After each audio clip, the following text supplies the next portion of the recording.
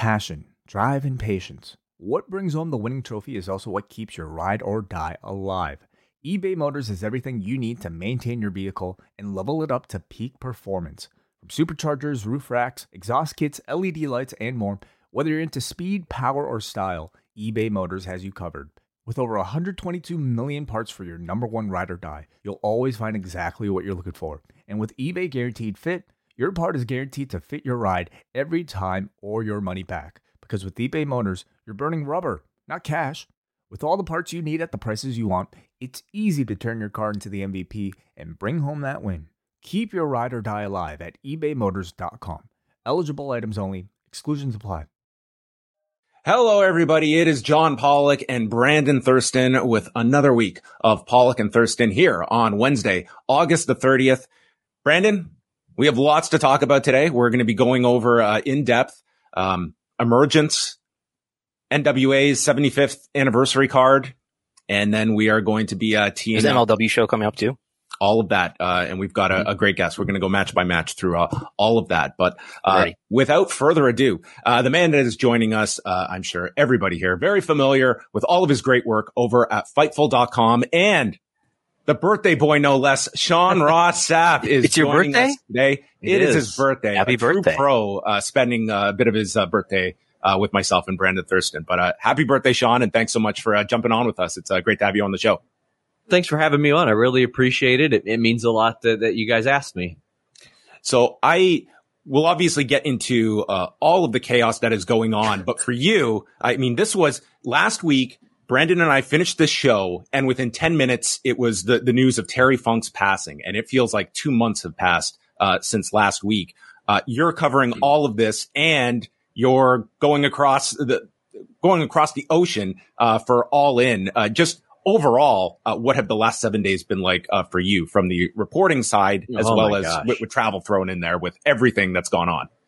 A roller coaster, man. I mean, much like you guys, Jimmy Van and I were on the air for the aptly named Hump last Wednesday, and around the end of the show, you know, Ric Flair always breaking that news. Like, and when it's Rick, you always have to go, okay, he's known to blurt out things, but he's also got a pretty good connection. I mean, quite honestly, he was the first person that heard about Bray as well that I had heard of via a mutual contact.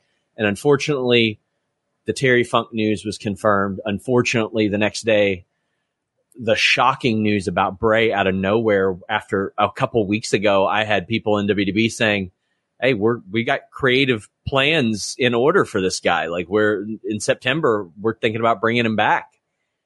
And at that point, I'm talking with WWE about, hey, you know, I'm supposed to go to this Undertaker thing tonight. Is it in poor taste if I attend this, if I cover this? Like, is it going to happen?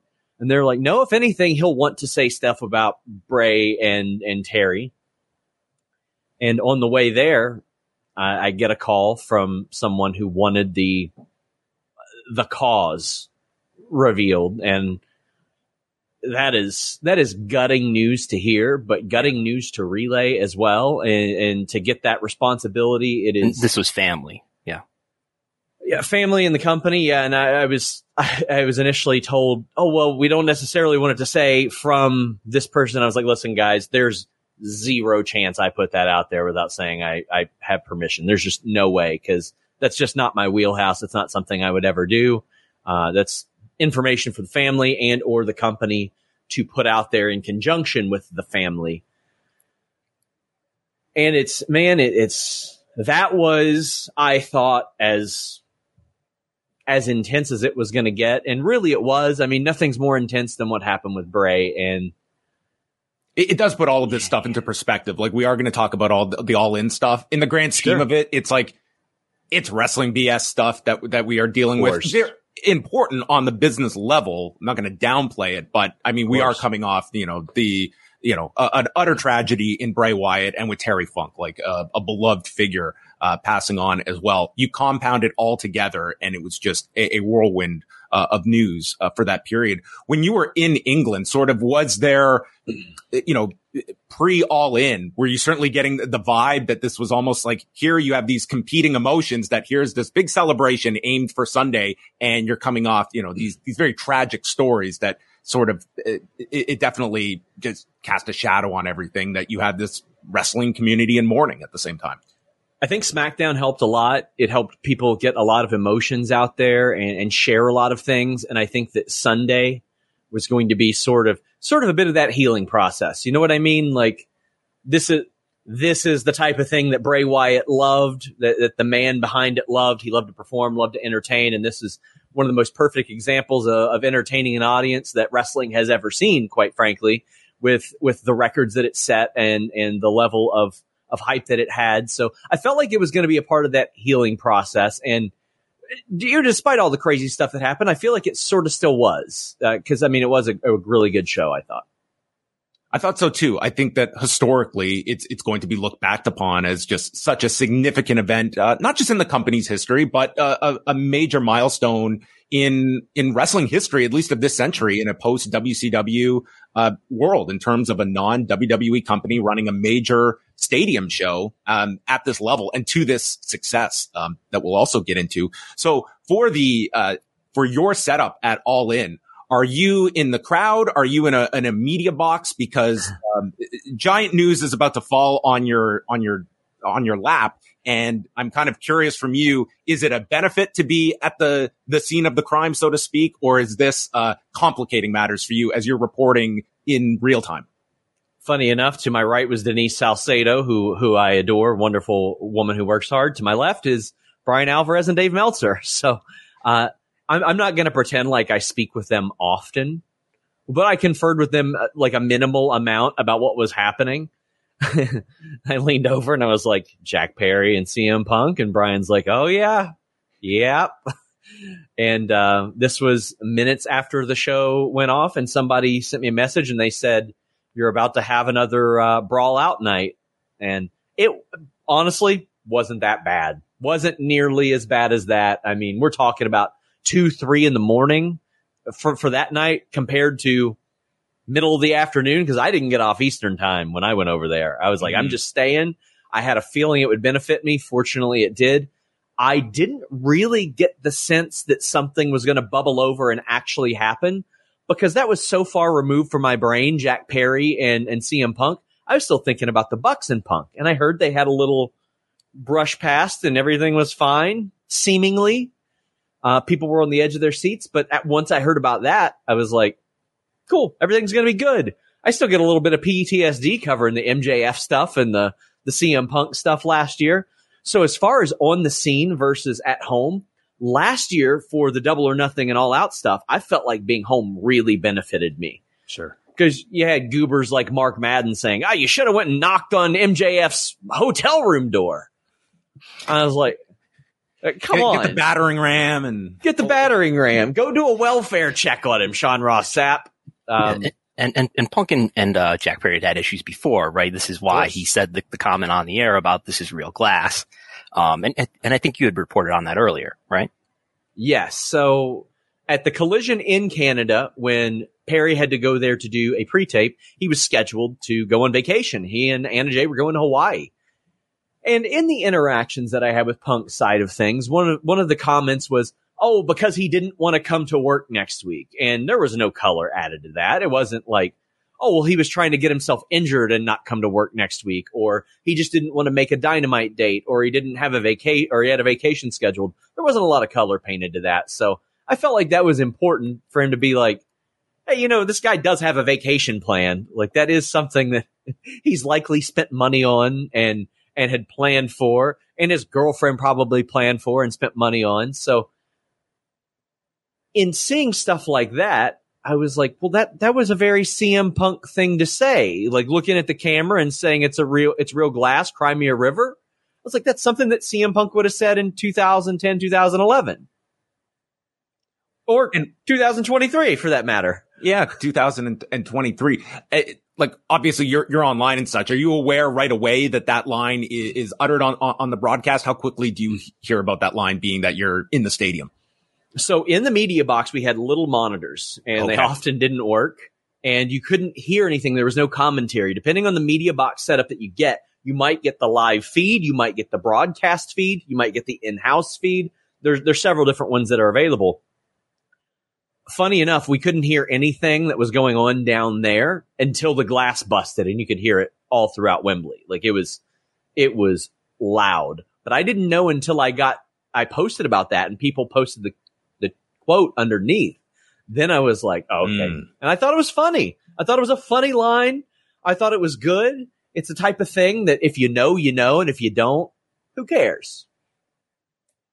Well, it turned out to be a line that it made its way to the back, and thus the explosions occurred. And I will say this, like that night, like we go on, like we do our review of the show. That line is out there. The reaction is there. And I'm thinking like, this is another dust up. I don't feel this is like, we're at a level 10 here. You fast forward to Monday, and it was just like, this just precipitated so much more. And here we are, multiple days removed. And this is the dominant topic. So at this point, Sean, like what would be from your reporting, your best estimate in terms of what the status of Jack Perry and CM Punk stands at today in regards to AEW with this big week ahead of multiple nights in Chicago? I'd be surprised if we saw either one of them on the All Out card. I don't even know if Jack Perry was planned for the All Out card, to be honest with you. Punk had prior obligations with the Cauliflower Alley Club and I believe a commentary gig as well. But it's going to hurt that crowd. It's going to hurt. I mean, it's going to affect the mood of a lot of that crowd because, quite frankly, let's be real. A lot of the people that are going to AEW All Out, they do not care what CM Punk does or doesn't do behind the scenes. They care about what he does on the screen, and they paid for their tickets to go watch him do that on screen. I'm working on tidying up some information about what the plans were for him this weekend, but as best I know, he was supposed to main event the show. I mean, as far as I'm aware, I wouldn't expect to see him, but also, from what I understand, this thing happened in pretty clear view of maybe Tony Khan. So it'd be hard for him to justify, oh yeah, just this one show, just this one or two shows. Let's bring him in and Rob Van Dam this. He can drop the Real World's title or whatever because, oh man, but it's AEW, so it's really, really hard to like sort of chop up what it is they're going to do because we don't even really know what they would have done to CM Punk had he not been injured. That injury at All Out sort of saved them a lot of grief with needing to punish him. If they did, if they didn't, we don't know because, oh man, it's a mess. It's a real mess. There's no easy answer. There's no answer that doesn't leave one side aggrieved or harms your show on Sunday. And tonight, I think it's a really tough balancing act when it's not like you can even avoid the subject. Like you don't want to mislead your audience that this guy might be on the show and you're still selling tickets and people ordering the pay-per-view. You kind of have to make it known if this guy is not going to be on the show. And to your point that this is, how do you avoid a crowd that is going to be weighted in CM Punk's favor, turning on these shows, which is not something we've seen AEW crowds do, but that is another possibility of just CM Punk chants reverberating throughout these shows over the next couple of nights. And they're in Chicago starting tonight, right? They're in Schaumburg, Now Arena, and then Collision Saturday at United Center, and then, of course, the pay-per-view at United Center. If you couldn't have a worse setup in terms of the calculus here and what you have to balance of accurately promoting like your shows and not raising expectation, because the audience, whether fair or not, are going to conclude that the company is holding our hometown hero away from us, who we want to see, and regardless of where what is fair in this whole situation of how you dole out any punishment. Yeah, and as far as on screen, I mean, it ain't never going to happen, but I would have Kenny Omega say that he's politicking to keep Punk off the show because he's getting booed out of that arena Sunday anyway. Takeshita's going to be a huge babyface next Sunday. So, I mean, but I that's probably a violation of something that they have come to an agreement on anyway. Oh, man, it is absolutely terrible timing. It is just... And I know there are a lot of people that are like, oh my God, the dirt sheet guys must love this. I hate it. I truly loathe it. I hate having to reach out to CM Punk for anything. I hate covering this aspect of things. I would really much rather be reporting like, hey, this girl's contract is up in 3 months, or this person's heading to WWE, or WWE has secretly had this person signed for 6.5 months and has just sat on them forever. That's the type of stuff I would prefer to cover, but it's the old Joe Dirt method of it's not about you, it's about the consumer, and I can't just sell snakes and sparklers at my fireworks stand, unfortunately.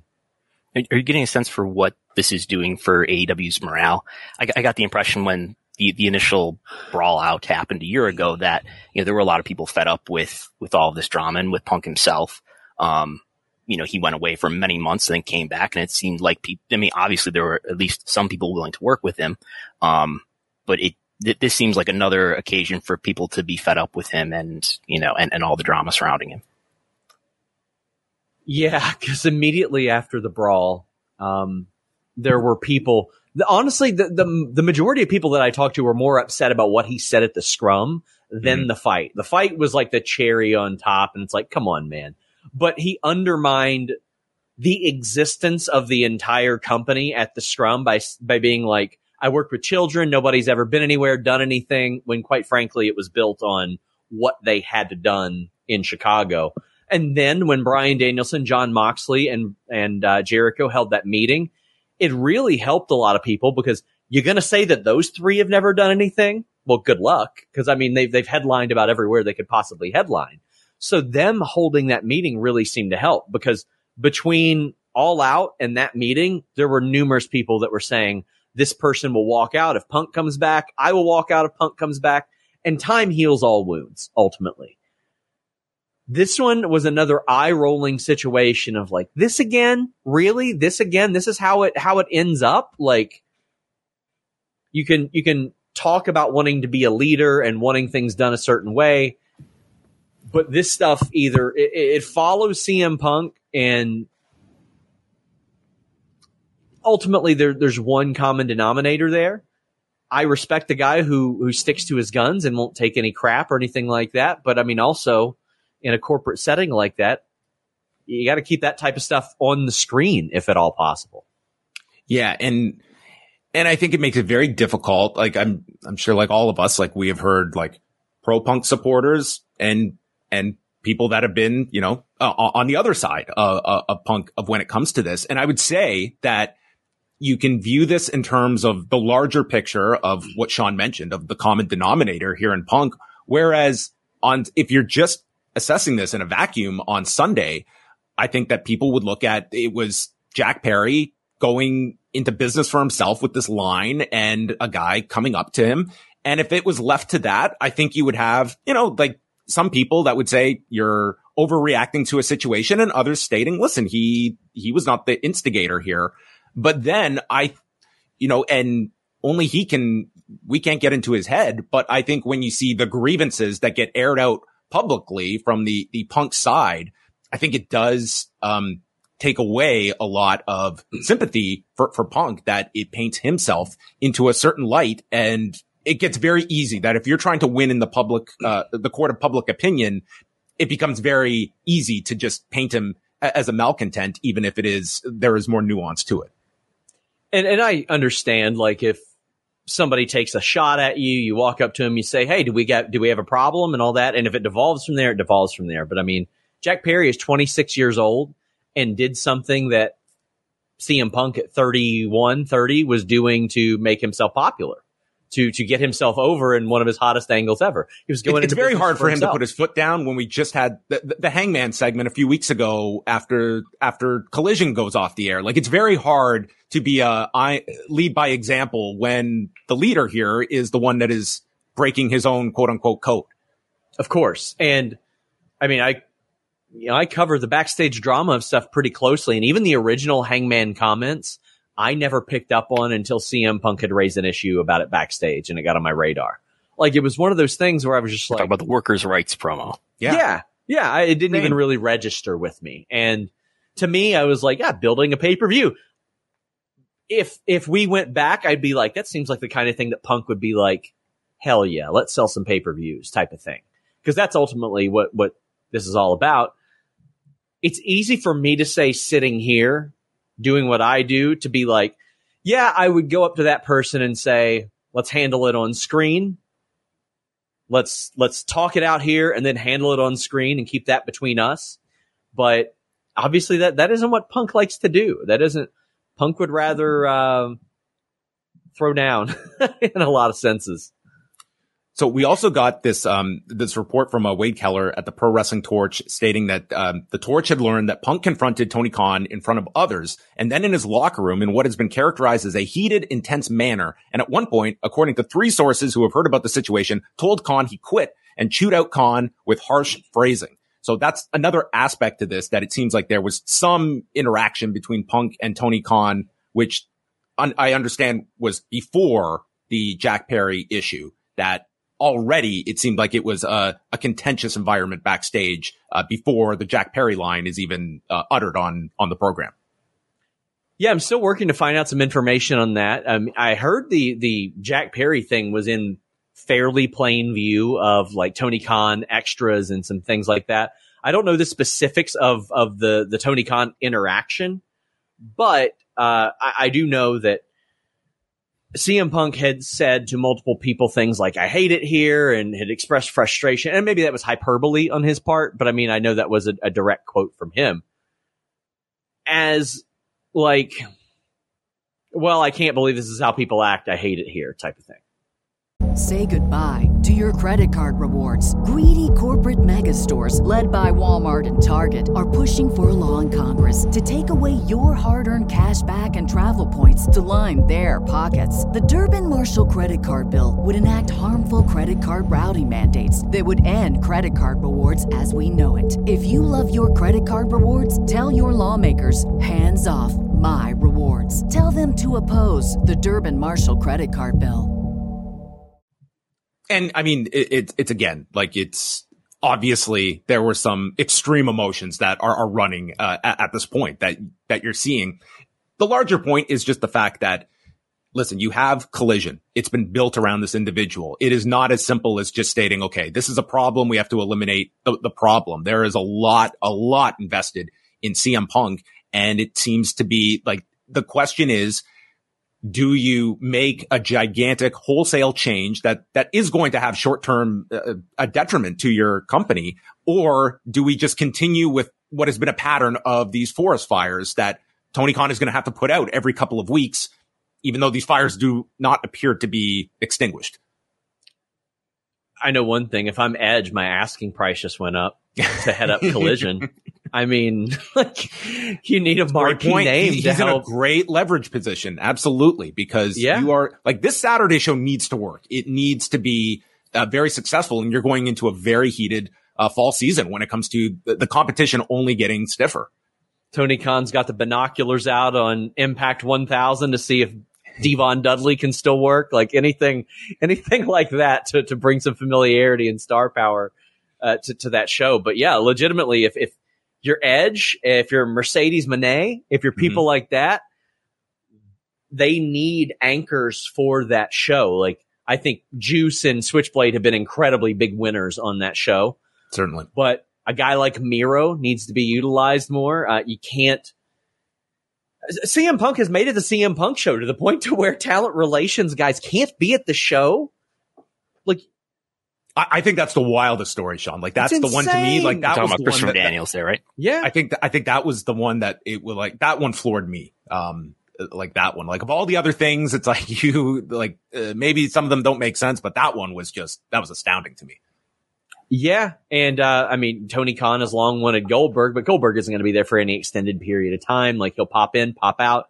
But, I think you have to have almost a CM Punk contingency plan in the event that this happens, because you just don't know what you're going to get in that sense and how things might adjust or change. And is he a draw? Objectively, yes. And I think that AEW views him as a bigger headache outside the company as inside. And if you need any example of that, go back and listen to the Colt Cabana podcast that, quite frankly, helped start all this that we're still seeing today. You can trace every single bit of this back to Royal Rumble 2014. We are almost on year 10 of the saga, starting from the concussion to the podcast where he talked about it, to the lawsuit, to the breakdown of that relationship, to him joining AEW, to people thinking that he pushed Colt Cabana out, to his feud with the Elite. And only now has it just like kind of sparked off its own little thing completely separate of that. But the behavior is reflective of that as well.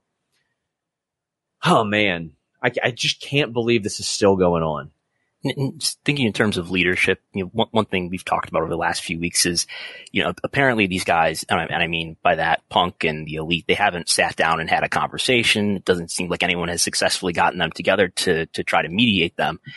I mean, I know there's only so much we can say sitting here, but do you get the sense that, that AEW has the personnel that has the trust of Punk to that extent so that they can actually have a conversation? Because it seems like, all we get, as John has written, are these passive aggressive shots, on television, which is only getting people more angry with each other and leading to exactly what happened, at All Out or All In.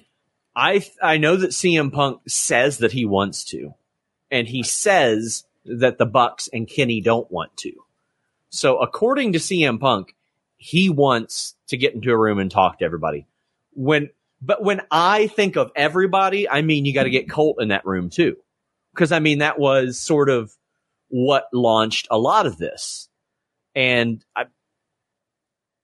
just because they got into a fight doesn't mean it's going to all be solved or anything like that. But I do think that they at least need to be on cordial terms to the point to where 4 of the biggest names in the company need to be on the same page in a professional working relationship. I'll give you a good example. When a lot of the Thunder Rosa, Britt Baker stuff came out, people said, well, why didn't you report on their drama before?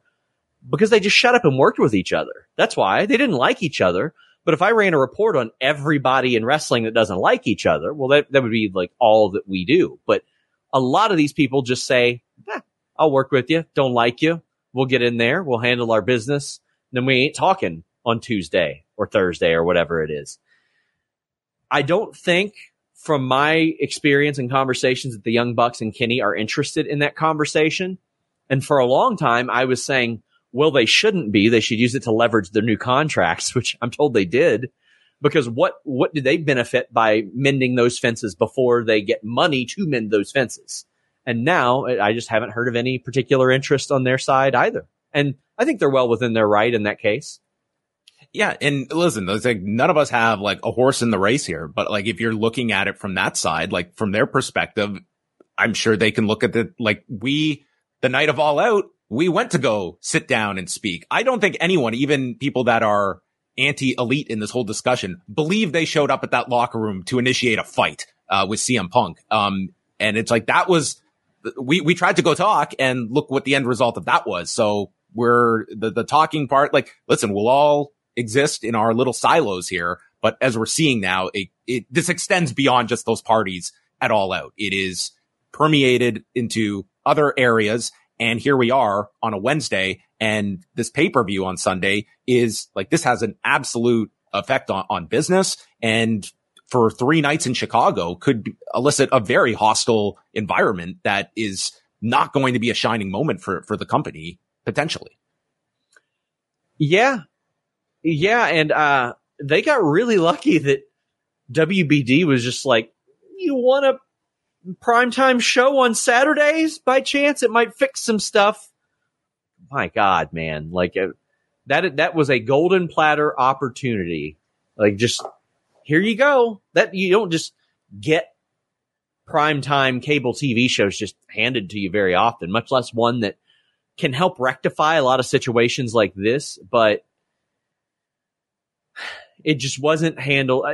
Something needed to happen. Like when you hear that he's sending Ryan Nemeth home and keeping Matt Hardy and possibly Ethan Page, but Isaiah Cassidy and Christopher Daniels off the show, you should probably step in and be like, my company can't do that. Learn, like, your issue was physically with these people. You don't need to keep these people away. And once you are handing over that power, like, you are essentially like this does come down at the end, like of a Tony Khan, you are going to utilize as much power as is provided to you. And, he is somebody that has clearly, seen his influence, knows the importance that he holds. I am most curious if cell phones are going to be allowed inside of tonight's speech when CM Punk receives the Mike Mazurki Award and is going to speak at the podium. And knowing Phil Brooks, I would assume like he is not just going to be going up there for a thanks a lot without having something to say with all of this. I don't feel this will just be him giving some quick. He's getting Cauliflower Alley's highest honor, I read. Wow. So I think you would be right. I think you would be right. I expect him to take a shot or say something. But yeah, it's one of those things where I understand where in his eyes, he doesn't want anybody poisoning his Collision well. Doesn't even want to run the risk of it. However, in sort of forcing people off the show, I feel like maybe it did poison the well. But I certainly see his side of things where he looks at it and he goes, you know what? Maybe we shouldn't even have these people on here because this could cause an issue. But in the same sense, saying you got to get the hell out of here, that causes an issue.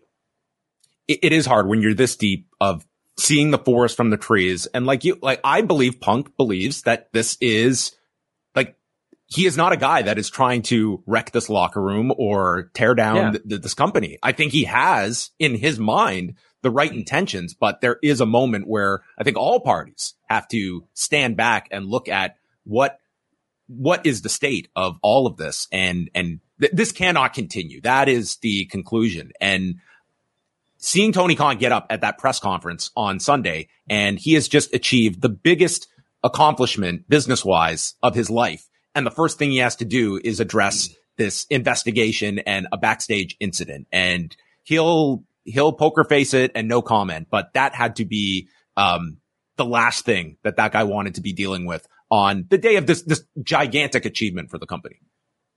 Yeah, for sure. And with the CM Punk level of things, like I think he has a pretty clear view of what he thinks a successful and cohesive locker room is. And that's how he wants his locker room to perform. The guidelines that were created, I think were largely pushed by CM Punk. Because I mean, there were some pretty specific things in there. And also there was a little line that Ricky Starks threw at him, which I'm surprised didn't cause any issues, where Ricky Starks said, I'm going to walk to the back.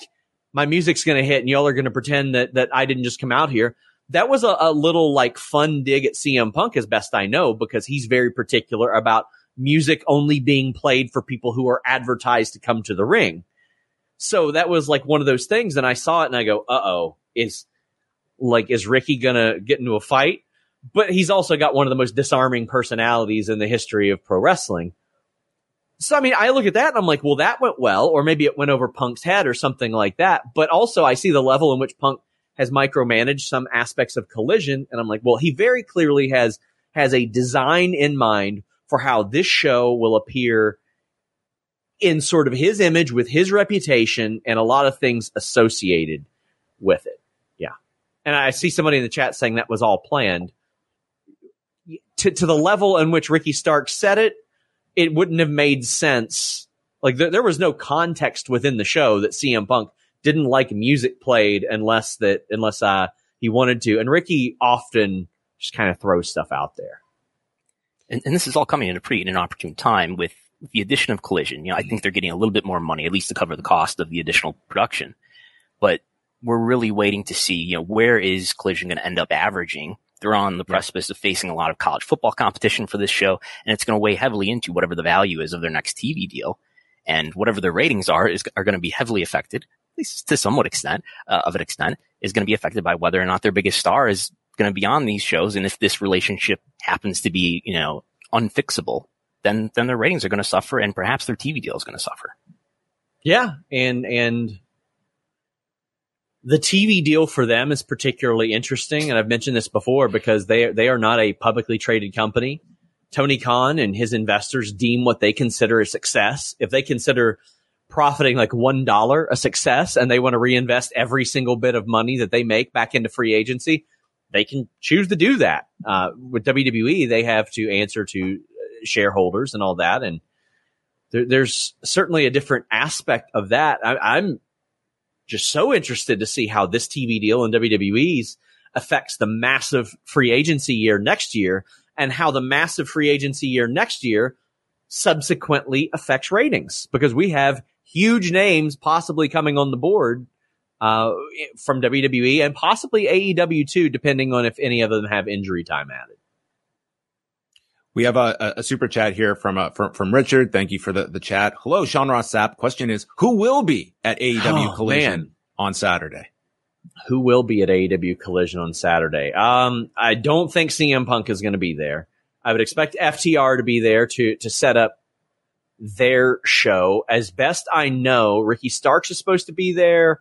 Bullet Club Gold's supposed to be there. I thought Andrade's been sidelined. When I asked, I was told that he was sidelined. He was supposed to be there.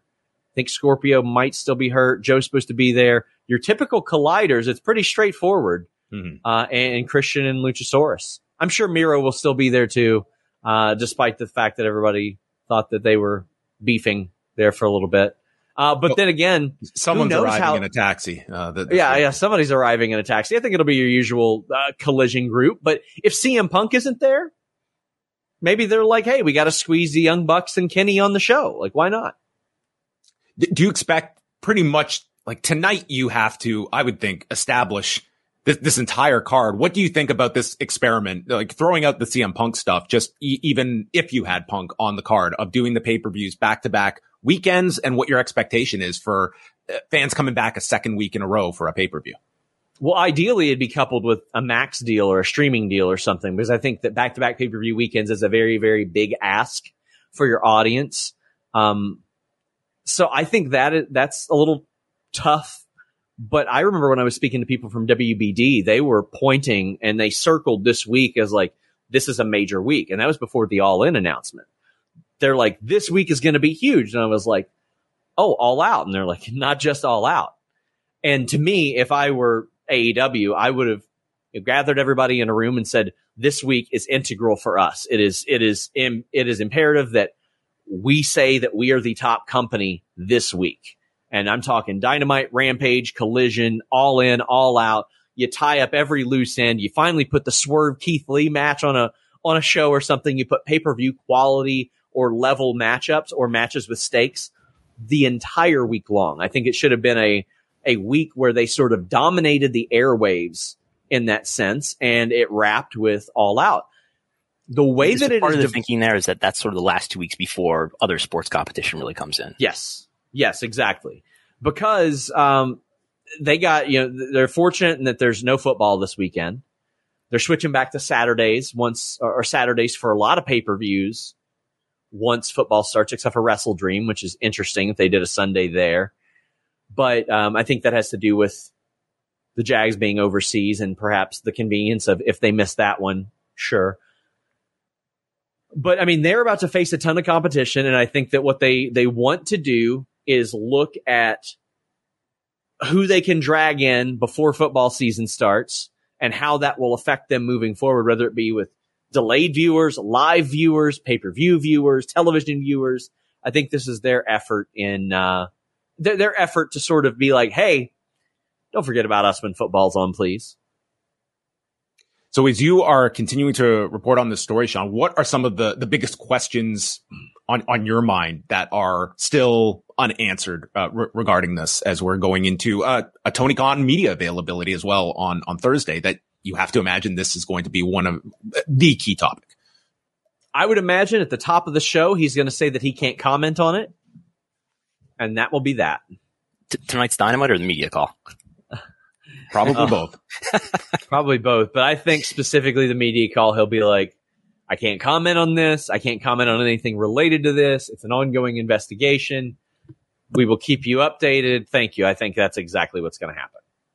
Man, I just see that being like tonight. It's just like, I do feel you have to play fair with your audience, and that if this guy's not on the pay-per-view, like this is not, there's not going to be some surprise. And like, if he's off, I think you have to make it clear, because you are going to have a very disappointed audience if he is not showing up. And you're going to leave people wondering, is he going to do a run-in or something? Yeah, it really does have the effect of big backlash against the company, because it will be Chicago versus AEW. That is how it's going to be framed over these 3 nights.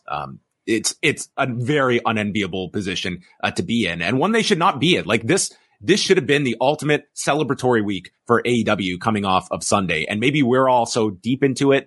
But it does feel like a lot of that goodwill oxygen from Wembley was evaporated in very quick fashion because of the story. And that has to be the ultimate kicker in this if you're AEW and Tony Khan. And I know that was a thing that bummed out Tony Khan about the brawl at Brawl Out, was because it sort of overshadowed a really great main event that they had. And that was the thing. And MJF's big return, like that was immediately forgotten about within an hour.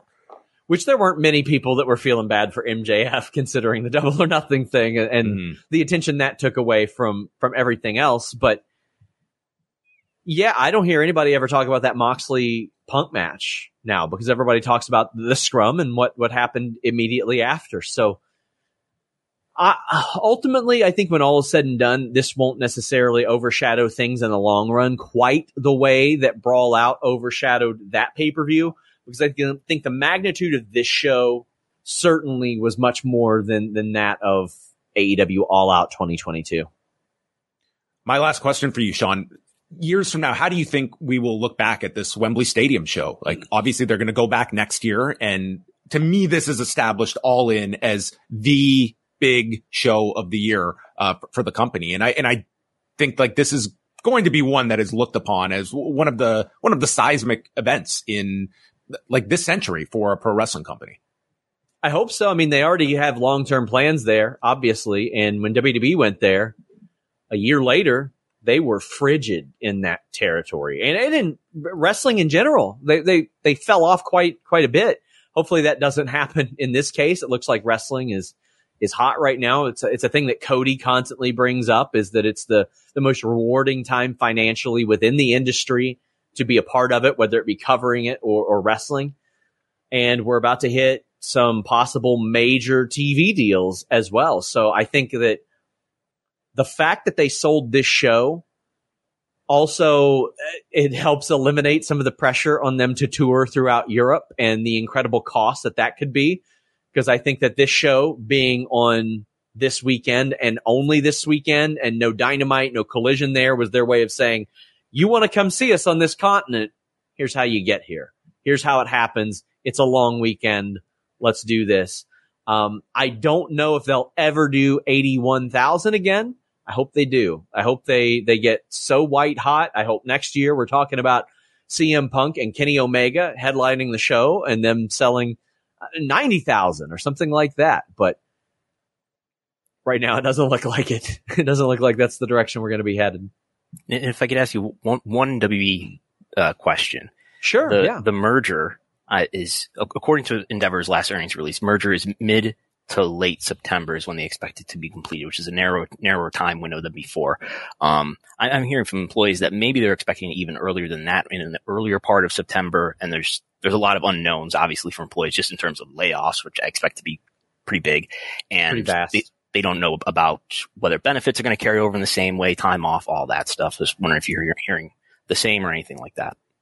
Similar. That's what people are expecting for sure. And I mean, I know that people that have gotten signed within the company are even expecting like, yeah, we probably won't even debut until like September or whenever the merger is done, just for the sake of it. But yeah, they're holding off on signing talent. Well, they've signed some talent. I know for a fact they have signed some talent fairly recently. It's just that since Vince wrote his little declaration letter that he wanted to come back and seek a deal, there have been no main roster debuts of signings since that moment. Like there were some that were signed before that. But I get the feeling, and it's just a hunch, that they're kind of waiting to put those people on TV, because you never know. I don't know if cuts will extend to talent or anything like that. People, unfortunately, on staff are expecting it, which, sucks and is an unfortunate reality of mergers. Yeah. I mean, all of us followed like the UFC sale and how that just like got, they gutted areas, as well. It's hard not to look at that and imagine like that's just the reality of these types of mergers and why they are attractive to these large scale companies. Well, on that note, Sean, I want to thank you so much for joining us. I know a lot of our viewers and listeners are already members at FightfulSelect.com, but if not, get yourself subbed up. And Sean, will you be celebrating your birthday later today with Jimmy Van? I will be. I'll be on the hump after that. I will not be on the post AEW show. I'm going to see Offspring, Sum 41, and Simple Plan tonight. Oh my goodness. I'm excited for that. Well, I hope it's a quiet night then for your sake. I hope there's nothing coming out of Cauliflower Alley Club that deters you from traveling back to the late 90s. Are you going to Chicago this weekend or I'm not. I'm not. Today's my birthday. Saturday is my wife's. Monday is our anniversary. Wow. And WWE's running their pay-per-view Saturday. So it was like, let me just stay at home. Brandon's doing both. He's hitting the road, man. This is, this is indie worker Brandon Thurston making the pounds this weekend. We're very fortunate. We have a wonderful girl, Iridian Fierro, who is going to be at StarCast and AEW covering the show for us. So I'm very excited for that. We'll go follow all of Sean's great work and his whole team at Fightful.com and FightfulSelect.com. Thanks so much, Sean, for jumping on with us. This was an excellent chat. And just based on the comments, I think a lot of people enjoyed this a lot. We'll have to do this again because I can promise there will always be more chaos that is going on in the world of professional wrestling. Yeah. Thank you all so much. Live stream number is any indication. Sean Ross Sapp is a draw. Put the bloodline aside, okay? The quarter-hour rise throughout the show has been, I think, Sean Ross Sapp a confirmed draw, clearly. Well, Brandon, when Brandon puts out the quarter hours, you'll see. I need the minute by minutes. Yeah. That's it. Well, we fortunately we have first-party data here, so we're good. You know what? I know a guy. I'm going to get Fast Nationals. Okay. On that note, Sean Ross Sapp, have a great one, and happy birthday, Sean. Happy birthday. All right. That was a great chat with Sean and getting all up to date. We did get a handful of super chats there that I'm going to get to now from Glassdoor Gamer, who writes, pre-Punk, we didn't hear much about backstage drama at AEW. From January to June, AEW issues, other than Punk's Instagram stuff, seemed fine too. Common denominator. And that's probably going to be the opinion of a lot of people of, the issues that have at least escalated here. Next up, we have a question that I know Brandon will like. Hey guys, what if this was all scripted by Tony Khan as a way to keep AEW on everyone's lips with free PR? Tony Khan has been writing very long-term stories. Mm-hmm. This is all work, Brandon. It's all work, brother. Because this has been a glowing week of headlines for AEW since All In ended. This has been a total positive for them, has it not? I actually watched All In with somebody who works in wrestling, who may even be listening, eventually here. And he brought up to me, I think maybe some of it's work. It's not work. It's not helping their business. I mean, yes, it's creating a wrestling media story, but I don't see it. I've seen the least of that business coming out of this one. But I mean, that's always going to exist in wrestling, with that skepticism. Why isn't the suspension? And this is from Curly Mustache FTW. Because I'm obligated to read every user handle here. Why isn't the suspension addressed publicly with Punk and others, as opposed to the times with Jimmy Havoc getting fired and Sammy Guevara suspended years ago? That does bring up an aspect to this whole thing, Brandon, is the fact that like there are legal representatives involved, and I think like there is that in the back of your mind of, is the end game of all of this some kind of lawsuit if things truly go sour? And I think that is certainly a concern on AEW's part as well of the legal issues. And if a lawsuit comes out of this at the end of the day, if this is ultimately the parties blow up and cannot work with each other anymore, I think you could be looking at some contentious legal battle at the end of all of this that they are hopefully trying to avoid. Yeah, I think they came close to being involved in a legal battle a year ago too, after the incident last year. And my impression is that Punk is, become somewhat litigious. I think particularly after the Dr. Aman, lawsuit, and it's a real possibility. And, I do have my pacer search, Phil Brooks. On standby. Andy writes in, why do you think WWE has gone off the boil after SummerSlam? Was it intentional to take a breather? Are there big plans after Payback?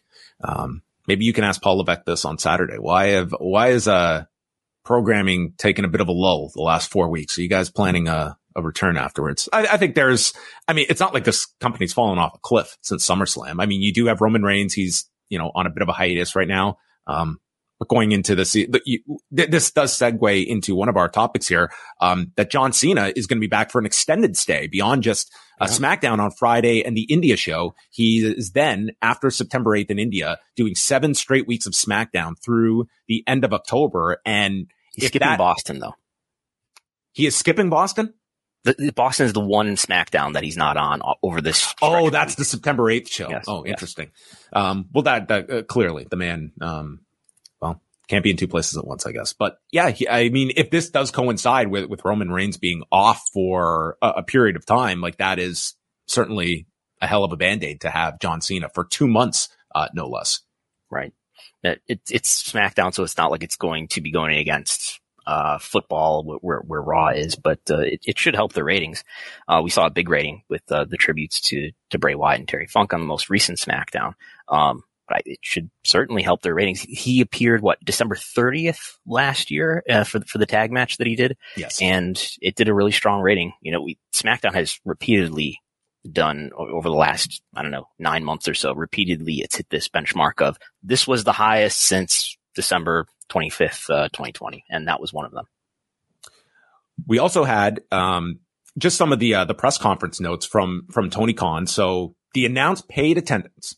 And I totally attribute the man to your right on the screen for having this paid number reported, 81,035 at Wembley Stadium, which there's no reason to believe that this is not an accurate number of the paid figure. But it's astounding to me that I don't know how many other promoters that would go with the smaller number than what they could have got. Like they could have announced the number with comps and just had what is the highest number possible we could get. Instead, they announced a paid figure that to me is going to be that is a number that WWE cannot just snap their fingers and top that number. And for all intents and purposes, at least from Tony Khan's data, this would be the highest paid figure in wrestling history, which Brandon has exhaustively researched more than anyone at this point when it comes to WrestleMania 3 and WrestleMania 32 that seem to be the other candidates. Yeah. So it's probably the highest. I will say that it's probably the highest.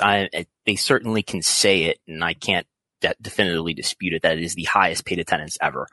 WrestleMania 32, as we've said many times, looks like it was about 80,000. It could have been a little bit more, a little bit less. Don't know.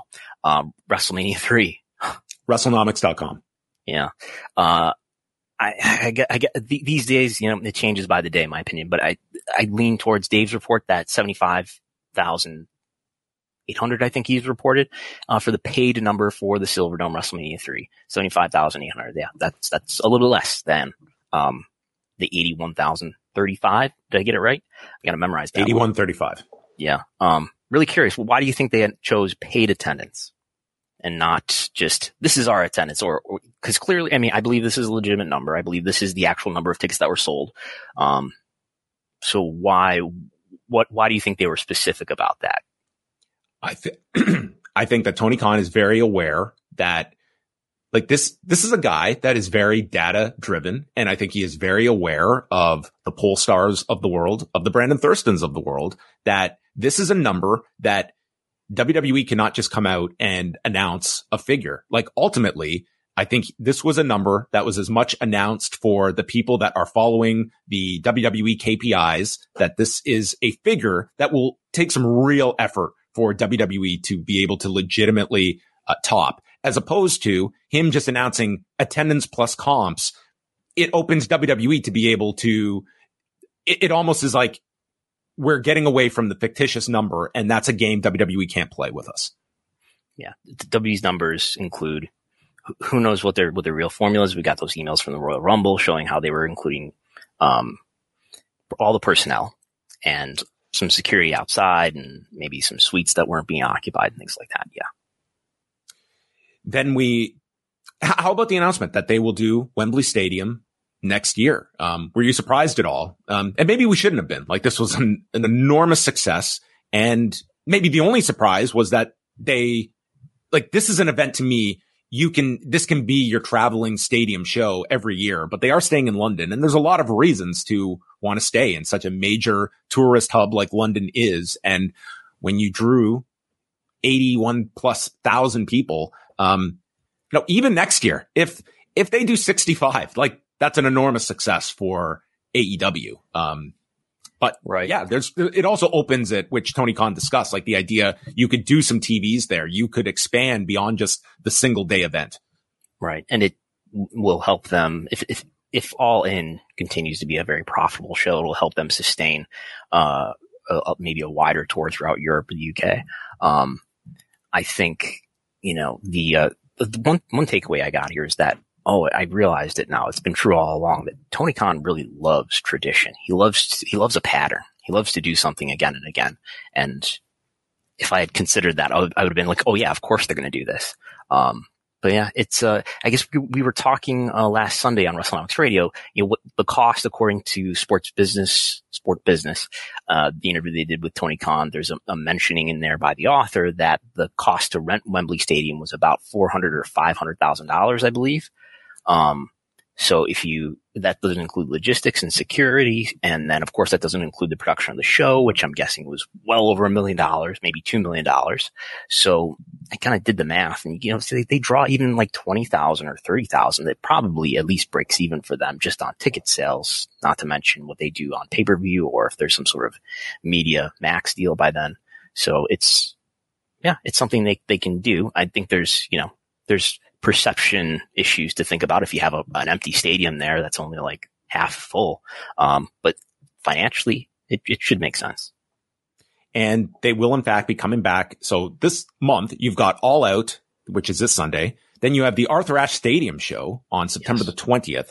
And then another pay-per-view, Sunday, October 1st, which will be in coordination with the 1-year anniversary of Antonio Inoki's passing, which will be dubbed Wrestle Dream, which is back-to-back nights paired with Collision that weekend at the Climate Pledge Arena, which they drew very well for their first time in the market earlier this year, back-to-back nights in Seattle. And it will bring up a question of, it seemed Tony Khan very much wants New Japan talent on this show, but as it's been pointed out, most of the roster is working at Korakuen Hall that day for a Road to Destruction show. So I don't know how much New Japan talent would even be available, but this is obviously Tony Khan is expanding his belief of what the audience is willing to spend on in terms of pay-per-view content and adding pay-per-views, which we had seen was clearly the path they were going towards. Yeah, it'll be curious to see what the pay-per-view schedule is like going forward, because now we're going to have, we could say, was there a pay-per-view in June? Yes, there's Forbidden Door at the end of June. And there's no pay-per-view in July, but there's one in August. Ring of Honor, if you want to include that. True. And then August, there was one in August, All In. There'll be All Out in September. It'd be interesting to see what the buys are going to be for All Out, but, and then there's going to be one in October. Right. And then there'll be Full Gear in November. Will there be a winter is coming? Battle in December? Like we're pretty much at this point now where, you're almost at like a monthly pay-per-view cycle between AEW and Ring of Honor. And also for that Full Gear weekend, this had been our question. What do you do during football season? They will do Full Gear on a Saturday night from the Kia Forum, and Collision will move to the Friday night for that week only in an 8 to 10 slot, which Tony Khan did not state, but it would seem like that creates a 3-hour window on TNT with Rampage immediately following it. I don't see them just scrapping Rampage that week. So you might have not just a 3-hour block, but our first Collision versus SmackDown head to head. From 8, starting at 8. Well, that's when Collision starts. Isn't that what Tony Khan stated at the press conference? It would be I missed that. You might be right, though. I'll have to look. Yeah, I imagine it's in its regular time slot the night before, but maybe that can be confirmed on the. And this which date again is this? This would be Friday, November 17th. Collision would air, and then Saturday is the Full Gear pay-per-view. Okay. Yes. Right. I guess it could start at 10 and go to 10, 11, and at 1 a.m. But yeah, that could be a head-to-head SmackDown versus Collision. Yes. All right. Well, the hour is up. Brandon is a busy man, but we got a lot across in this show. A great show. A big thank you to Sean Ross Sapp for joining us. And for those that maybe are listening to us for the first time, you can follow all of Brandon's great work, patreon.com/Wrestlenomics. And on the Post Wrestling side, postwrestlingcafe.com is where you can go to support our sites as well. Tonight, Wei Ting and I will be live right after Dynamite in Hoffman Estates, Illinois. It is the post-Dynamite, post-Cauliflower Alley Club review show. as I'm sure we will be seeking out any correspondence from Las Vegas. Where's the Cauliflower Alley banquet? Is it Las Vegas? Vegas, yes. Yeah. Okay. So no Punk on tonight's show. I don't think that. I think that's a very, very safe bet. And I guess it will remain to be seen. But the man who will be on the scene this weekend, Brandon Thurston, in Pittsburgh for Payback on Saturday, then at All Out on Sunday. And I'm sure there will be no shortage of interesting news that we will have to dissect next week on the show. Yeah, I've got Sunday, we do Wrestlenomics Radio only for subscribers. That's along with TV ratings reports and a lot of other reports. That's what you get as a subscriber for just $5. But I'm planning on doing Wrestlenomics Radio, perhaps from Midway Airport, because I'll be about to no. Where will I be? I think I'll be in Pittsburgh. I think I'll be doing from the airport. And does that make sense? No, Midway, because I'll be going home. I think I'll be at the airport though. Some people might cancel it or reposition it. Now I'm just going to do it where I am. The man is in this laptop. The man will bring you Wrestlenomics Radio each and every week, along with Chris Gullo and Jesse Collins. So tune into that Sunday at 11 a.m. Eastern time. For patrons at patreon.com/Wrestlenomics. So again, a thank you to Sean Ross Sapp. Thank you for all your super chats and those tuning in live. And we will be back next Wednesday for another edition of Pollock and Thurston.